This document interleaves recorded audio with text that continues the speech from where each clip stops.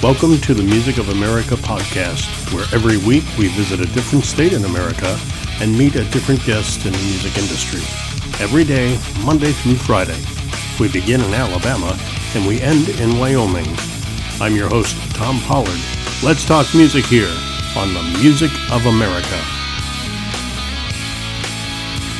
The Music of America podcast continues. This week we begin New Hampshire with chamber music and a variety of classics from a variety of musicians. We'll talk to Dorothy Braker and Louise and Mary. We'll talk to at least three of the performers after we talk about this. It's the jingle that hits like a single.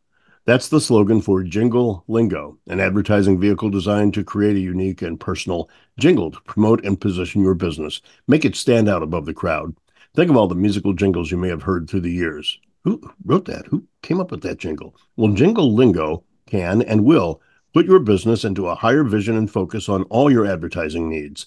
Jingle Lingo, custom made, custom designed with you and for you through the talents of accomplished singer and songwriter Courtney Davis Jackson. Check them out today and get to work on your own personalized musical jingle from Jingle Lingo. www.jinglelingo. The jingle that hits like a single. I am so excited about this, because first, I love doing this podcast. It's one of the best retirement projects anybody could take on.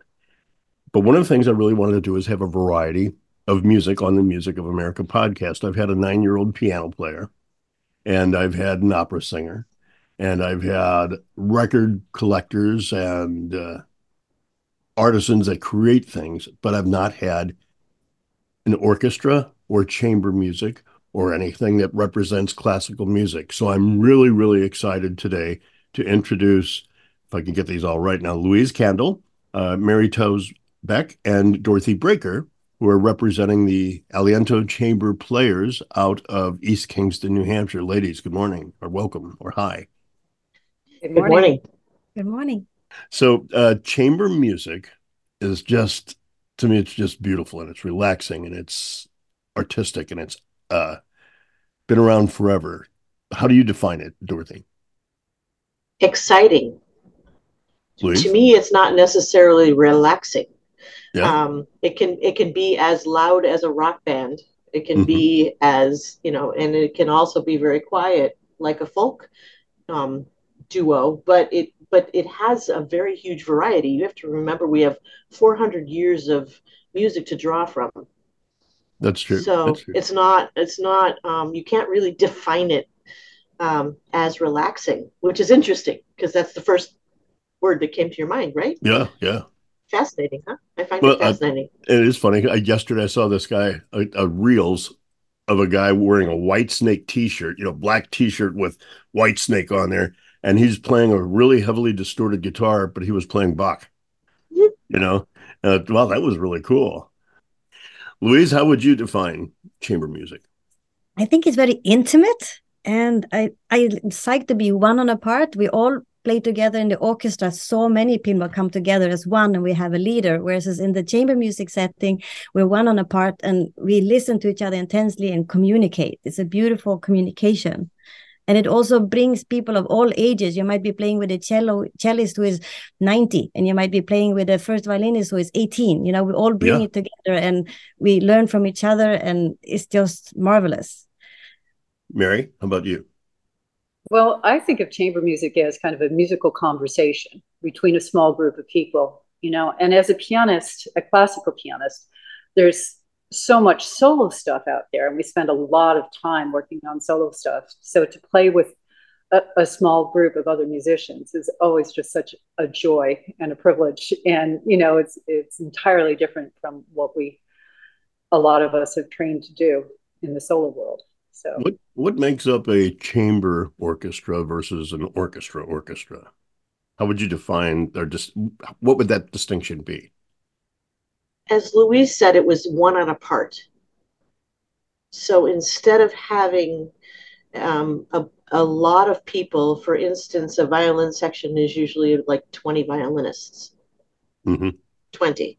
Yeah. As opposed to you have your own part, you play your own bit, and then you sit together as a group and weave the sound together without a conductor. You all use the same piece, right? When you're now, let me back up with me because hang on, you're shaking your head. No, let me ask my question first. My background has no classical training whatsoever. I sang in choir in high school. I sang in choir at church, raised in the Catholic Church, so I sang a lot of Latin. But I've had no classical training. My classical training is very limited to what I learned in music class. I learned how to say Tchaikovsky. That was about as far as it went. But I never performed classical music, and I did shows. I played in bands, but not in orchestras. So my experience is very limited of how uh, classical music is and how it's presented. And this is one format where it's presented. So I was going somewhere with that. No, it's the weak coffee. It's the weak coffee. That's what it is. Louise, yeah. Well, maybe picture yourself when you're in a choir, you would have many sopranos, many altos, many tenors, many basses. Versus in a quartet of players, you will have one soprano, one alto, one tenor, one bass. Right. You don't have the support of others. If you don't know your part, you can't lean on anybody else. In chamber music, you have to know your part so well to fit into with the others. Versus in the orchestra and the choir, you can slightly lean on the other and whatnot. Does that make sense? In the choir, no, you put many on your part. That leads me to where I was going with this now. So like Dorothy, you're going to have a cello, like if you're all playing Schubert, right? You're going to have the piece that you're playing, you're going to have the cello part, and Mary will have the piano part. And you're not going to have the full orchestration. Like this is where the bassoon would come in. So you just have your piece, Dorothy. With the exception of the pianist. Mary can talk. Yeah, I get the privilege of seeing the whole score. Okay. So I'm looking at all the parts. So I can always tell everybody, you just played a wrong note, of doing that. But I think every other player, they're looking at their individual part. And very often in their parts, they will have cues. If they have a long rest, where they're not playing, they'll have very small notes, a cue of whichever instrument is going to lead them in. So they've got that. That's about all they have to rely on. Louise? And also in the modern times now that I know Dorothy here, for example, she has the iPad, when she's doing, there's the traditional paper music printed, but, many people now in chamber music setting orchestra will have the iPad. And there are now quartets that play from scores. I think recently there was a famous quartet, I forget, it's slipping my mind now, but they all play from scores because they play from iPads and they can change. And then they have a more intimate connection. We all study the score when we play our parts, so we know what others have, but we don't typically only have our own part in front of us when we play paper music. But with the new technology, we might all be able to play from scores in the future and have more of a direct input from what the other's parts instead of having to refer to a paper score. I got you. Now, is Mary, then, are you sort of like a foundation on most songs? Like you play the foundation of the song, and then Louise will come in and add her part, but the constant is like the piano piece, and then Dorothy does her thing and it comes back to the piano, or does that vary song to song? It does vary, but very often, the piano is kind of the harmonic foundation, if you will, very often.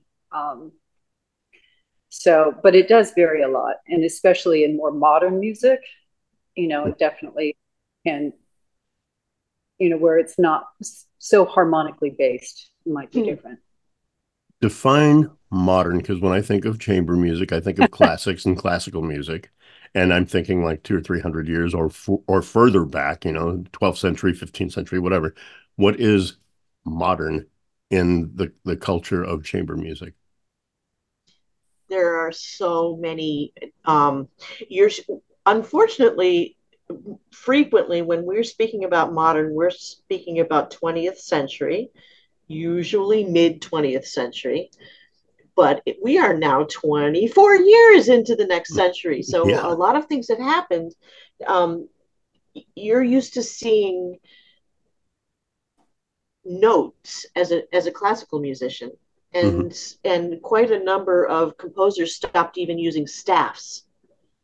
Really? So there's so many new things that are being written that they have to give you a page and a half of description as to how to play it. Wow. And there are many many things that you're using your instrument for. So, for instance, Mary would have to prepare her piano in a way that would be able to play that piece, put pieces of paper in between the strings, all sorts of very cool things. I have had to play the actual bridge of my instrument, which doesn't ever get played. It just holds the strings up. Right. But actually play the wooden bridge with my bow to make a whooshing sound. No, I get that. I play guitar, so there's things that right, and you're in the car, and all of a sudden the sound disappears, and you hear this. What is going on? so modern music is really fascinating. So that's why we're saying that it's not necessarily, if you listen to something like the Kronos Quartet, almost all of their music is written for them the year they play it. Okay. They're a fully classical quartet.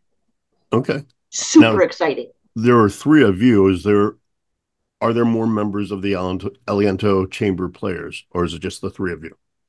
This was actually created. Mary and I were part of the original set of people, and Louise actually came along very, very soon afterward.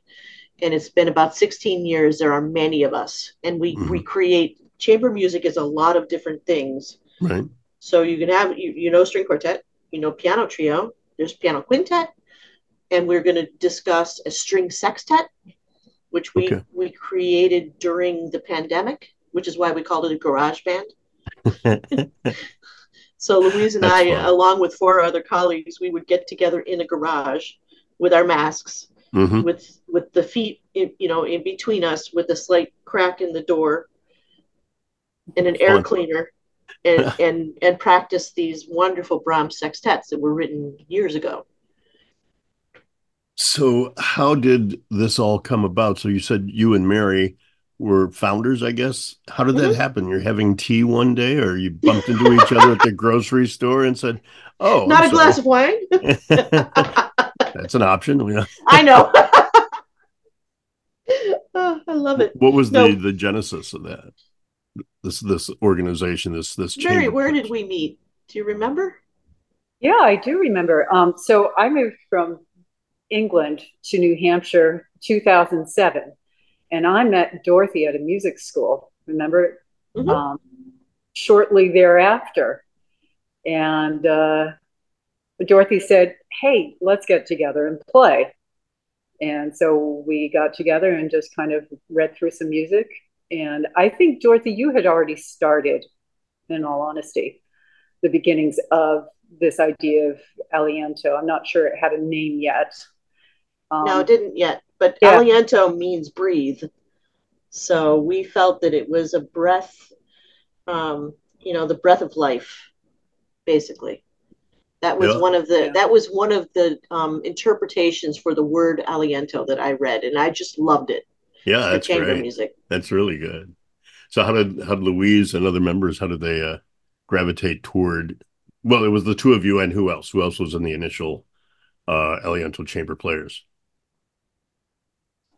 Just the two of you? Or? So long ago. No, there were 4 or 5 of us. Louise came along very, very soon after. I already knew Louise. Oh, okay. Louise and I met through a woman who was, I think at the time, 89. Wow. Yeah, and then a lovely man who had come from Long Island by way of Beirut and Paris, and he introduced the two of us together. Christine Stewart, that's a long time ago. Yes. How many members are in the Aliento Chamber Players now? Probably 25, 30. And do you ever all play together? All 25 or 30 of you play together? No, it's chamber music. Okay. Well, I don't know. I mean, unless you're talking about an orchestra. We have all been on stage together in an orchestra, I believe. Yeah. At one point in time. That's fun. But there's vocalists in there too. So no, I guess not. The answer is no. So is it one player per instrument in a chamber setting? Or will you have 2 cellists? Will you have 2 pianists sometimes? How does that? Yes. Louise? there are different constellations. So we have a pool of people, maybe 30 people, but then we form little groups. Maybe a pianist, a singer, and a cello. And that would be a trio. Or we have, like we had a sextet. We would have 2 violins, 2 violas, and 2 cellos. Or there might be a 2 cello quintet, where you have the string quartet with 2 violins, viola, and then 2 cellos. That's a 2 cello quintet. So there are many different constellations. It's unlimited, how the combinations we can do, and chamber music has been written for so many different constellations. Hundreds of years of music out there to play. Mm-hmm. How did you pick Trout by Schubert? That's one of the most famous chamber music pieces ever written. Yeah. Just 3 players on that particular piece, or there variations of it? It's like variations of every song, I guess. You can have as few or as many. I use the word voices, instruments. Louise?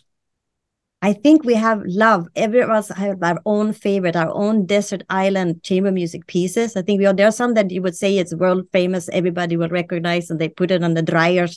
But we all have pieces that warm our hearts, and so if it's not written for our instrument, we may find a transcription where they rewrite it so that you can play it too.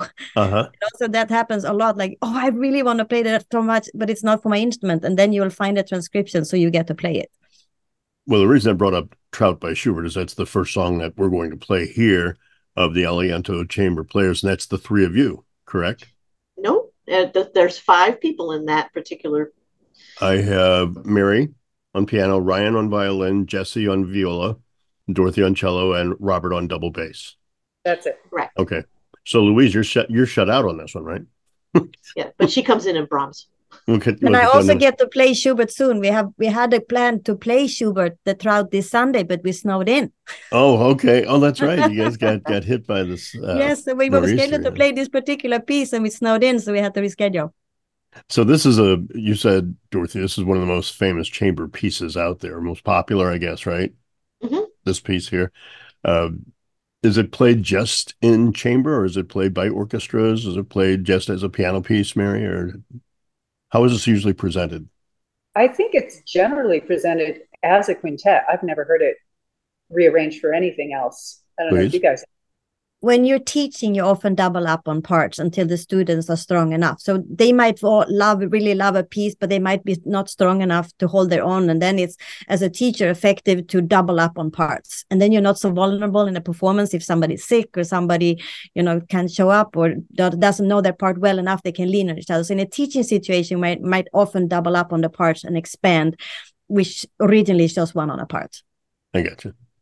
Well, let's give it a listen. The guests today are the Aliento Chamber Players, and the first piece we're going to hear is a song.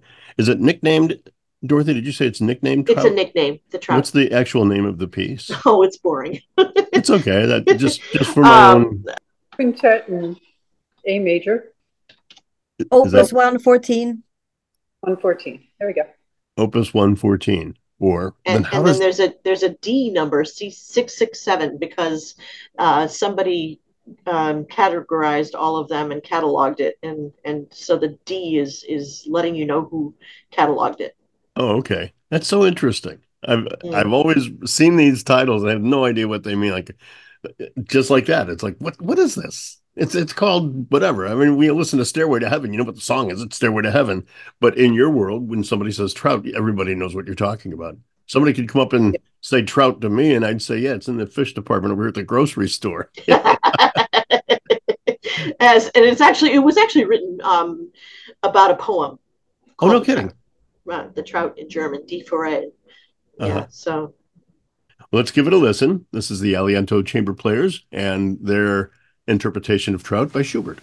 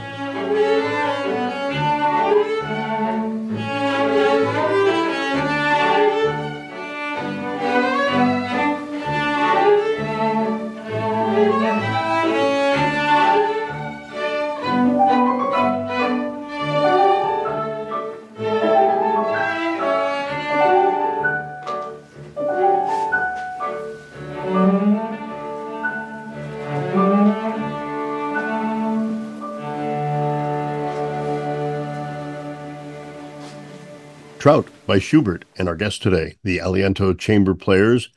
Mary Louise and Dorothy will be back with us after I talk to you about River Ridge Farms. It's Vermont's recreation lover's dream, a gorgeous, gorgeous vacation rental nestled in the Green Mountains of Vermont. River Ridge Farms is an escape to everything wonderful Vermont has to offer. This historic farmhouse is set atop 16 acres of fields with mountainous views, a pasture, a pond, tree-lined river frontage. Go and enjoy this beautiful spot right in the heart of the Green Mountain State. Along with multiple nearby mountain resorts and ski resorts, breweries, biking trails, hiking trails, and other tourist attractions, this spot is unique due to the multiple mountain views and the resident farm animals. Or just do a farm stay in the comfortable modern farmhouse, which sleeps 11 guests easily. There's enough space to throw an event or just relax and rejuvenate in the beautiful Vermont landscape.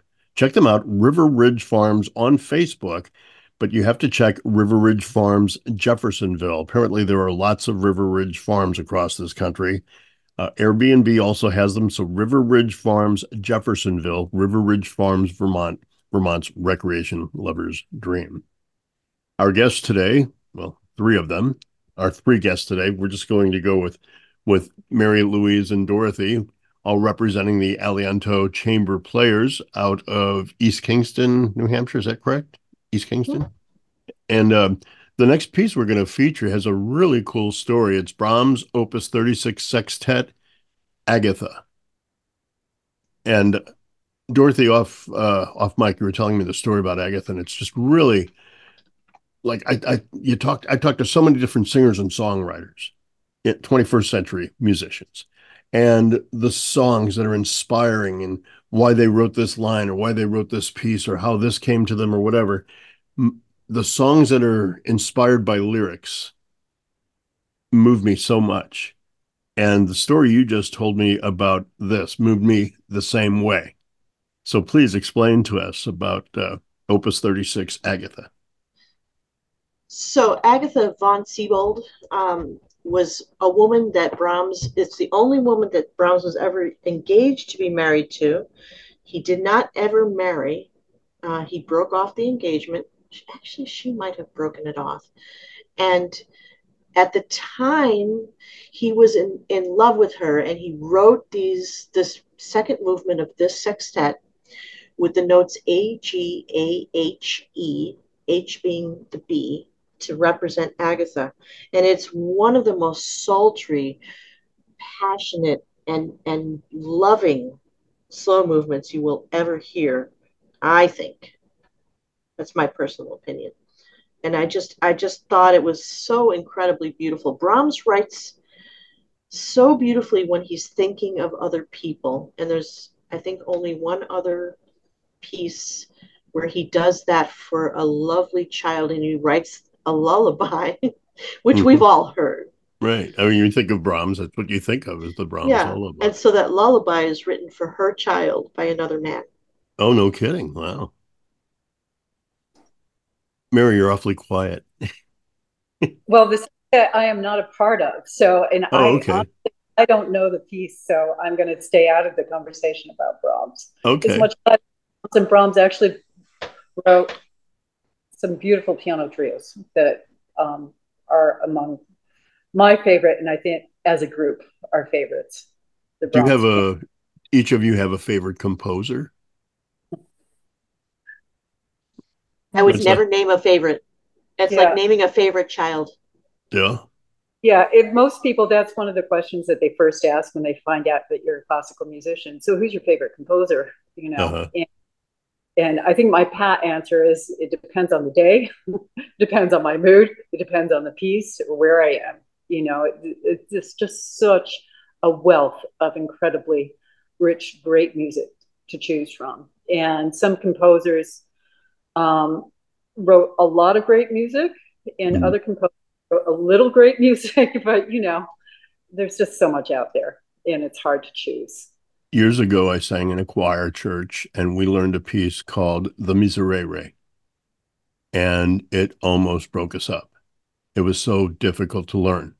And when we learned it, and when all the parts got together, and I used the phrase, found each other, when we found each other, and we came together, It's singularly the most beautiful piece I've ever performed as a vocalist, and the toughest piece of music I've ever had to tackle in my life.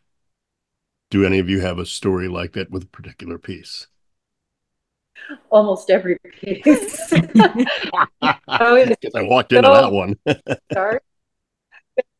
No, and I love how you just said when we found each other, because that's what chamber music is all about, is that generally the method is we all practice our parts individually. We come together, we read through it and go, oh, there's so much work to be done. Then bit by bit, we rehearse, we chip away.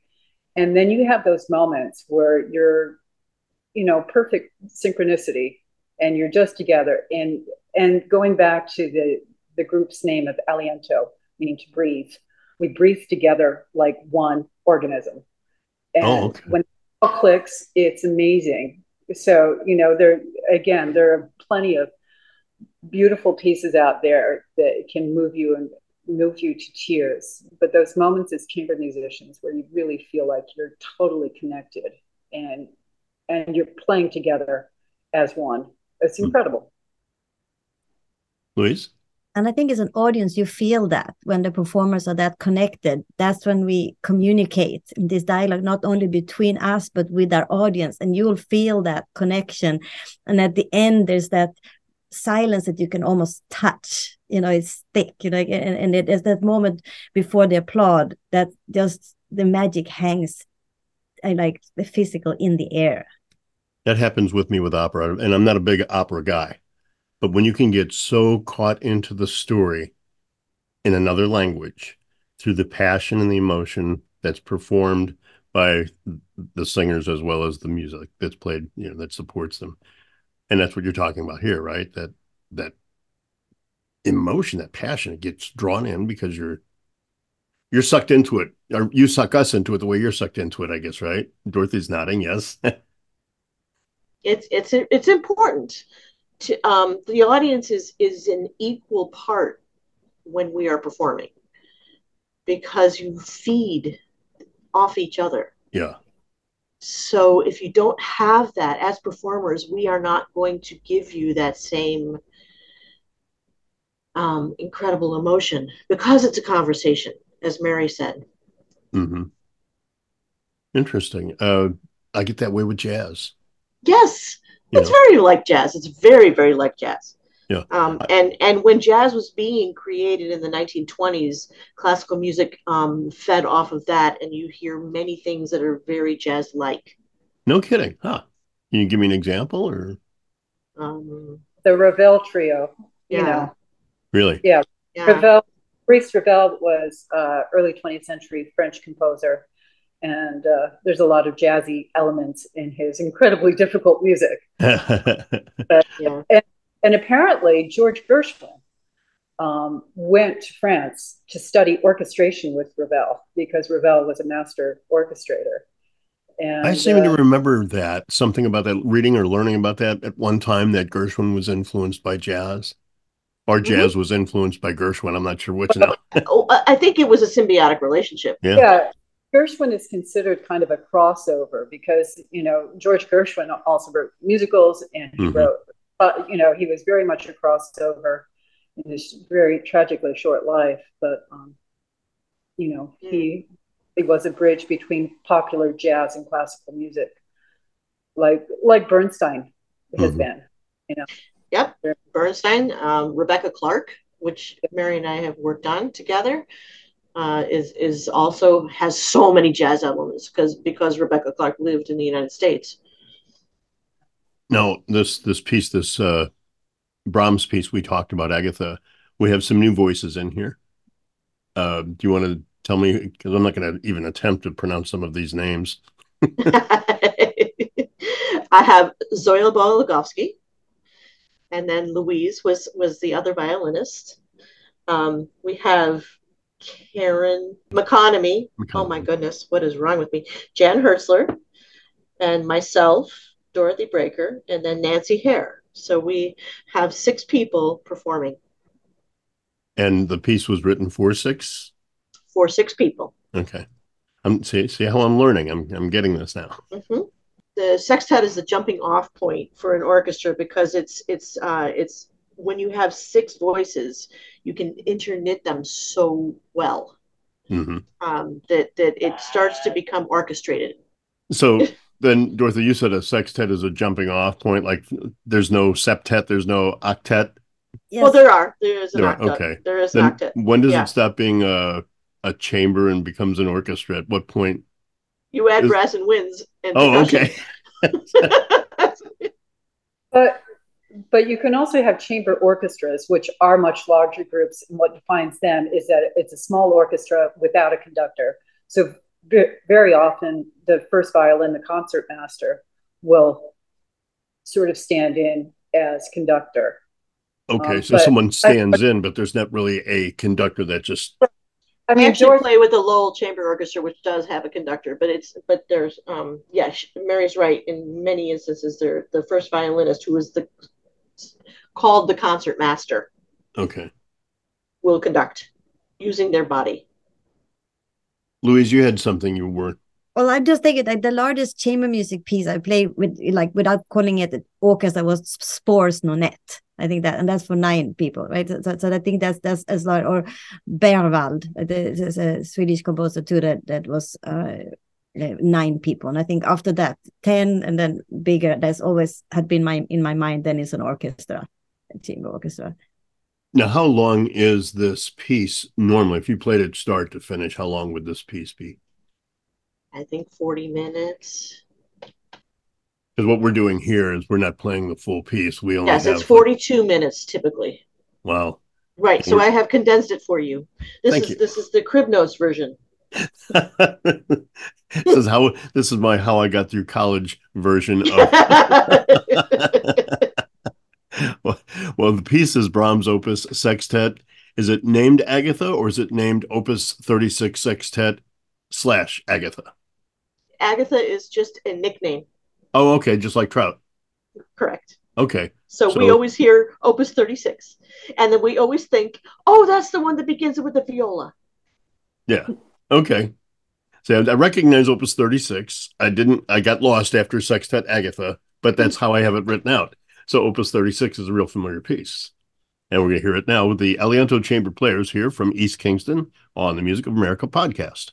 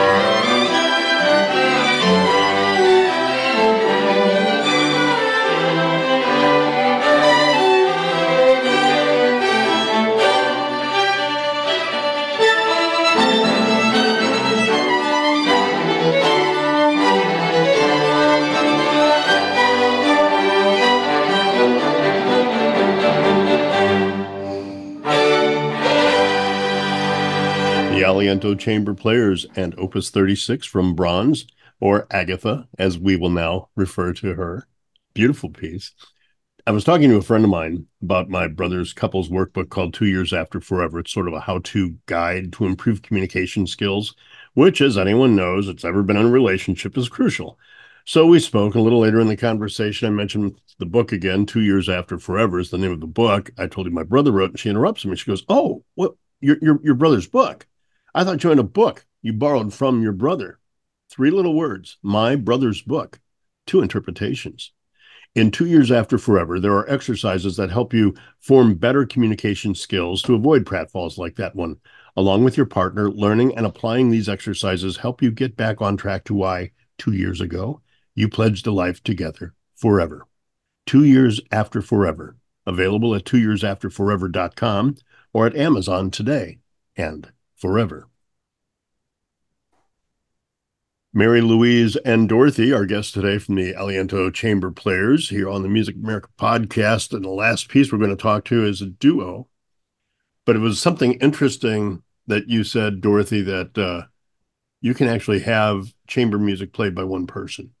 Usually requires 2 or more, but you can actually say the way you said it, because I'm probably butchering what you said. I think you said it exactly. You encapsulated what I said. Oh, honestly. That is basically what it is. You have to have 2 or more, only because then you play alongside one another, with one another, together as a chamber group. However, chamber music actually means something that is performed in a smaller, not a concert hall, but a smaller venue, chamber. Often in a home. Okay. Often after dinner, instead of what didn't even exist at the time of many of these pieces. There was no television, there was no radio, there wasn't even electrical light. Wow. So your pieces had to end before the candles did. Literally. That's funny. Louise, what's the smallest group you've played in? Well, that would be 2 people, like with another cellist. I mean, often when we play weddings, with Dorothy, it would be just Dorothy and I, violin and cello. So 2 is like in Sweden, to buy a group ticket on the train, you have to have 2. That's the mini group. Okay. Okay. And then you qualified for the group discount. You have to be 2 on the train. But yes, so smaller could be also with the pianist. That's very intimate, and all the sonatas with equal parts. There's so much music written for solo violin, and the piano is just accompanying and letting you shine. But in the chamber music setting, like a sonata, we're like the 2 wings on a bird were equally important. The violin and the piano in the sonata. Mary, have you and Louise played just the 2 of you together? We have. Yeah. Trying to think if we just the 2 of us have ever actually performed together. We've played a lot together. Oh, okay. I guess that's what I meant, was a performance, not a performance. I can't think of one. Can you, Louise? No.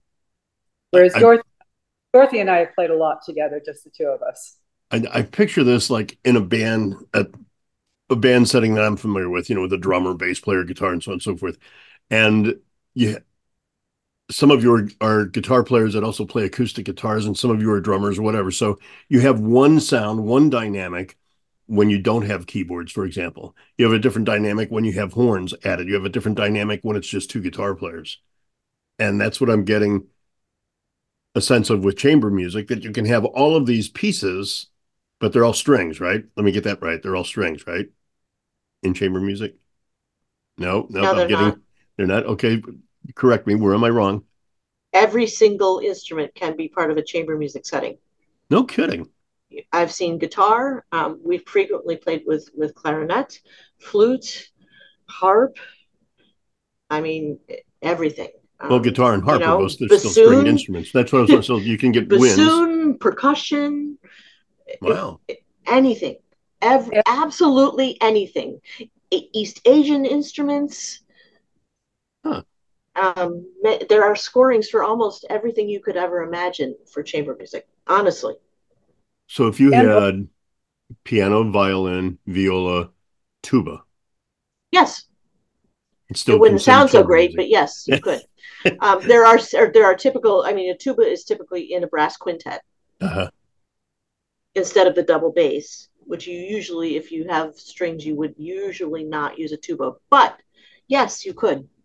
So chamber music, in my world, it's not just string instruments; it's more the piece. Yes, Okay, and the venue. and the venue. Okay, yeah, it would be kind of loud if you're playing in my parlor and somebody shows up with a trumpet and. Well, I mean, trumpet is used quite frequently. We're about to do some stuff with trumpet. Yeah. So it's used quite frequently in chamber music. There's a lovely, um, I think it's a septet, trumpet and Camille Saint-Saëns Okay. way back there. Now, Mary, you said that you and Dorothy play a lot together. The next piece we're going to hear uh, is Muscynski, right? And Muscynski. that's the two of you playing together. Yes. Who uh, who singled that piece out? Well, Dorothy, I think you had it in your collection, and we read through it and went, well, this is interesting. So let's do it. When was it written? Can you remember? Late 60s? I think it was the late 60s. Yeah. And I think you also coined it as the dinosaur piece. Yes, because it sounds like a dinosaur. There's moments, but I also, you start to hear kind of film music in it a bit, when you listen to this. So it's second half of 20th century, this piece, which in our world is fairly modern. Right. That's what we were. Gets back to that now. That's modern because it was done in the 21st century or 20th century. Right. Yeah. And the problem with being a classical musician, our audience almost expects certain kinds of music, and especially because we're not in a big city, introducing them to more modern music, which very often can have weird stuff in it. It can be dissonant and a little uncomfortable at times. It can be more challenging to listen to. It's really hard to program a lot of that music. Mm-hmm. But the Muscynski, actually, audiences have loved that piece. It's very listenable. It's what I would call mildly dissonant, but it's also almost kind of cinematic in a way. The couple, we've only performed it, I think, a couple of times, and it's gone down very well with an audience. You touched on something that I didn't even realize, and you're not playing New York City, you're not playing Boston, you're not playing Montreal, right? You're not even playing Burlington. You're playing in a very small community, basically, when you're performing, and drawing from probably all these other areas, but still, people are. I'm imagining if I grew up and all of a sudden they stopped playing the Rolling Stones and the Beatles, right? And I couldn't find the Rolling Stones, I couldn't find Creedence Clearwater anywhere. And then 30 years from now, 40 years from now, or whatever, my case will be gone, but all of a sudden somebody comes up and starts playing Beatles and Rolling Stones and John Fogerty. I'm going to want to hear Proud Mary. I'm going to want to hear Let It Be. I'm going to want to hear Sympathy of the Devil, when there's so much good other work that's out there. But if you're performing to somebody that's unfamiliar, but they're familiar with the concept, but not really familiar with the depth of work that Schubert might do, for example, or in this case, Muscynski, right? You want to present something that's familiar. Otherwise, those that support you stop supporting you. Is that accurate? You got to play the hits. Accurate. You got to play the hits, But so what we do is we play a hit and then we add one of these unusual pieces to it. And in his case, the excerpt that I'm giving you is a theme and variations. And a theme and variations is very, very much like what you would hear with a jazz trio or quintet, where everybody plays their own solo. Sort of based, it's going to be based on the same bass line, of course, because the bass line continues throughout, but it's going to pull from the theme, the tune that you start out with, right, and then it's going to just embellish it. So they write it out for us, so we have the notes in front of us. Very rarely do we improvise other than a little bit. And I wanted to bring that up when we were talking about jazz earlier, that Mm-hmm, jazz is almost all improvisation, mm-hmm. whereas you're very structured. You play this note because I think Mary, you said that as a pianist, you'll say, "Up, you missed a note there." You can pick that Yes. out, right? So it's Yeah. it's Right. much more structured, much more precise. Yes. I mean, except for the last sort of 30 years where quite a number of things add in large stretches of improvisation. So we are getting better and better at it. But it's almost trained out of us. Okay. Isn't that Fi Yeah. sad? Well, I was thinking of "Fire on High." It's a song by the Electric Light Orchestra, and it begins with da da da da da da.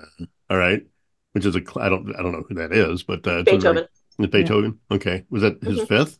Was that the fifth? Da, da, Yeah. da, da. Okay, so but then they go into this whole thing with synthesizers and electronics and heavy metal kind of sound, but the bass is always dun, dun, dun, dun, dun, dun.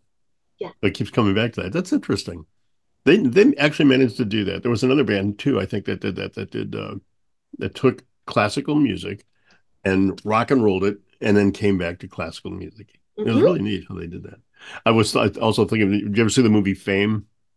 Yeah, of course. And when Fame came out, I was absolutely mesmerized. Where the gentleman walks in with all his synthesizers while they're getting ready to do the orchestral part of the show or whatever. He's like, "Well, where's your instruments? Because it's all I need." And he just hits like a low bass note, and from that he develops this entire full orchestral sound just with him and a machine. That's a And really long time ago in electronic instruments too, yeah, yeah, yeah. Oh, right? yeah, yeah. I mean, Now he they're had. doing way more things with the electronic instruments, but there's a flip version of that where my mother and I went into a concert that we were going to play for a local school in the Adirondack Mountains. And the guy's standing there very proudly with his cords asking where he's going to plug us in. We are acoustic. We don't plug Right, in. right. That's So funny.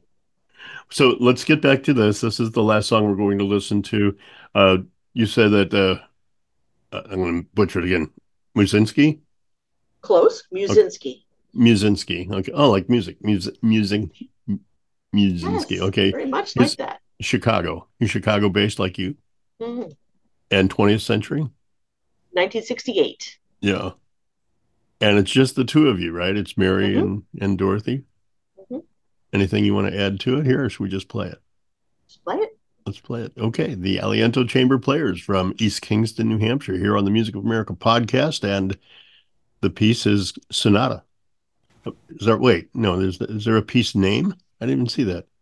It's sonata. That's all it is. It's It's a just Sonata. I sonata. think it's not a for cello and piano. Piano. I mean, Okay. that's the Okay. best we've got.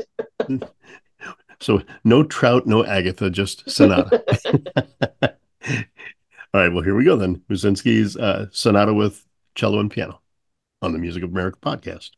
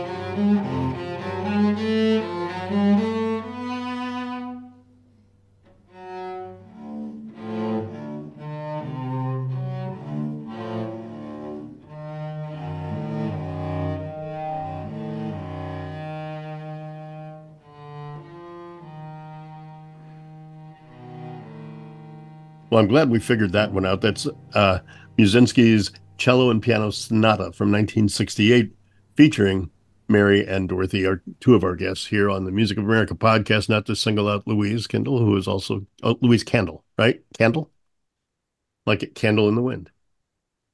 Different song, different anyway.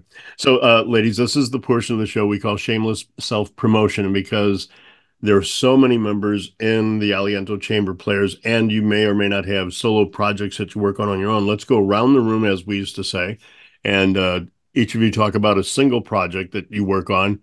And if you don't have a single project, then talk about the Aliento Chamber Players, how we as an audience can support you, where we can hear your music, where we can find your music, where we can see you perform, et cetera, et cetera. So we'll start with, I guess, Dorothy, we'll start with you because you're the one that kind of put this whole thing together with you and I to make this happen today. So, solo work, do you have any solo work or anything that you want to promote about yourself? Well, we're actually about to perform something with Dr. Sang too, called Dropping In on the 20s.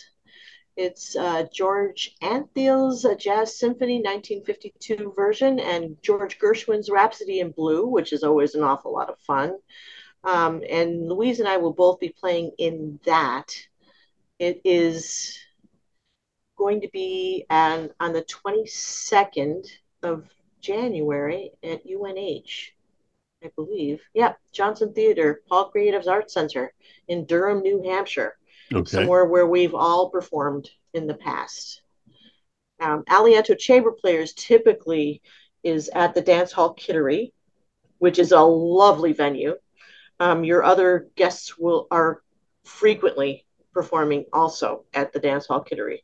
I believe that's their seat. That's where they started. And it's just a beautiful little venue that was originally a Grange Hall. Huh. There's Grange Halls all over the East Coast. Yeah. I imagine they're probably all over the United States based on the same set of architectural drawings. I don't know why, but the acoustic there is amazing. And it's a smaller hall, about 120 people. So not your typical thousands of people arena.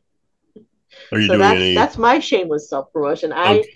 I have many things in the works over the next couple of months with an enormous amount of groups. So we really get around. Louise and I also perform in the New Hampshire Philharmonic. We're about to do Mahler's Resurrection Symphony. Wow. Amazing. That's a desert island piece that's for chorus and full orchestra. So much fun. So that's me. Okay. Louise, how about you? Anything that you want to promote about yourself or anything else you'd like to add about the Aliento Chamber Players? So I'm not a solo player. I love being part of a group. That's my thing, if that group is 2 people, 3 people, or like we're going to be in the Mahler, we're 150 people. We're going to be sometimes 200 on stage. I talked to the conductor last night. He's like between 150 and 200 people on stage for that Mahler. So between that, but my favorite is definitely the smaller setting and the quartet or the quintet. That's my ultimate. That's my favorite constellation, with or without piano or 2 cellos or 2 violas. So I think my pitch to the audience is invest in your children. I also teach a lot, and they are the future of this music and the live music, and it's acoustic. It's something you can bring with you everywhere, and it is a little bit more challenging sometimes to get started on a string instrument. It's not like you go to a piano and strike it right away. But after that off ramp, it's very rewarding. And once you get hooked, you have something for life. You don't have to retire at 40 because your body tells you can't play soccer anymore. This is something you can do into your 90s, your whole life. Play music and play with others and build bridges. Music is an international language. You can play together. You don't have to be able to speak together, but you can play together.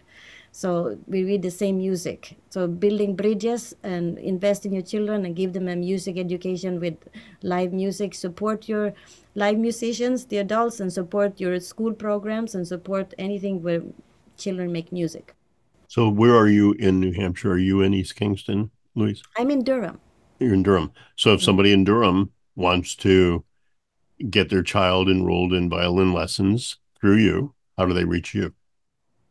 I think I will probably I don't have a website, but I just did the grapevine, Okay. and my name, like you can Google. I think it would be an easy way, but otherwise, Louise Kandle at gmail.com. There we go. And that's Kandle with a K. Yes. Mary? Well, Wait, first something that Louise said, is it that easy? You just plop down and just start hitting the keys? yes, but it's not always a pleasant thing. I mean, it's very true. At the beginning, piano is very often the first instrument somebody will go to learn because you can make a sound straight away really easily. It's not painful on a stringed instrument. Your first sound, a small child dragging a bow across a string can often be not very pleasant. But the piano can very quickly become extremely challenging. It's not an easy instrument. But I love what Louise is, just an amazing teacher, as is Dorothy. We all are professional musicians, and teaching is a big part of our bread and butter and how we cobble together a living. Yeah. So we all teach. As far as what I am doing currently, as I think, when we met earlier, I mentioned that I've just moved away from the seacoast, southeastern New Hampshire, to southwestern New Hampshire. And I am building a studio attached to my house, which I'm hoping to start a new chamber music series. I think I'll be able to seat 40, 50 people in here. And it's a beautiful space looking out into the woods. And right now we just had about a foot of snow the other day. So it's especially gorgeous out there. And, a new place to make music. I'm hoping to do some recording and perhaps video out here, and we'll see what happens. And I've already named the studio. It's Spring Hill Studio in Sharon, New Hampshire. We're not quite up and running yet, but we're getting there. We still have a little bit more work to do. But I'm very excited about, this next chapter for me. And it's really exciting. Yeah. We actually host set it up as a hosting site, a small venue for people to come. Absolutely. When you said 40 to 50 people, I don't know if you're going to have 40 or 50 musicians in there, or have a three-piece, or have a quintet and 35 audience members. So yes, there you go. Yeah, 40, 50 people in terms of the audience, and then have small groups performing here. And to find you, would it be Instagram, Facebook? I do have a website, marytowse-beck.com, and they can definitely Better spell that out, please. Mary Towse, Towse. Yeah, MaryTowseBeck.com. No hyphen or anything. No, okay. No, just all there. Yeah, and working on a new website for the studio, Spring Hill Studio, which will be up and running soon. Well, when it's up and running, reach out to me, and we'll plug it a little bit on either on the website or on the podcast or something. That would be fantastic. I'd love to. And Dorothy, the same with I'm assuming the Aliento Chamber Players is all supported by you guys and listener supported at a minuscule, right? I mean, any donations people can make or whatever to the Players organization can be done at alientochamber.org. Okay. And you specifically, are you also in the instruction and teacher profession, and where can people reach out to you if they want to learn the cello? I do teach. You can reach me at dorothybraker@gmail.com or message me on Aliento Chamber or on my Aliento Chamber site on Facebook. Okay. Ladies, thank you. This has been so rewarding for me because I'm so ignorant about classical music, chamber music. And in the time that we've spent together, I feel like I won't be lost next time I go to the symphony or next time I hear chamber music play. So go to the symphony. Go to the symphony. Yeah. You've got one of the best ones right in your backyard. Oh, St. Louis Symphony? Oh, yeah. In the entire world. I've heard that. It's a world-class symphony. Yeah. So go hear them. Well, awesome. if y'all are ever in the St. Louis area too, drop on by. We'll go have a glass of wine before we catch a whatever. Not really a show. What do you call it? Performance, I guess, right? Performance. You can always say show. Okay. We use interchangeable language. We really do. Well, I'll tell you what, we'll go to the symphony, and then right by the Sheldon, where a lot of concerts are performed, we'll go right down the street. There's a really Jazz on the Bistro right by there. So we'll get a little bit of both. How about that? Sounds like fun. Again, wonderful. Ladies, thank you so much. Doors open all the time. Aliento Chamber Players, our guests today here on the Music of America. Aliento Chamber Players, our guest today on the Music of America podcast. Up next, from Lebanon, New Hampshire, the Conniption Fits. You've been listening to the Music of America podcast. If you like today's show, please go to the website at www.musicofamericapod.com or our Music of America podcast Facebook page. Like us and follow the show and episodes. We tally the votes of all our shows, and the most listened to shows will be rebroadcast on our best of shows at the end of the season. I look forward to having you with us again and listening to the Music of America.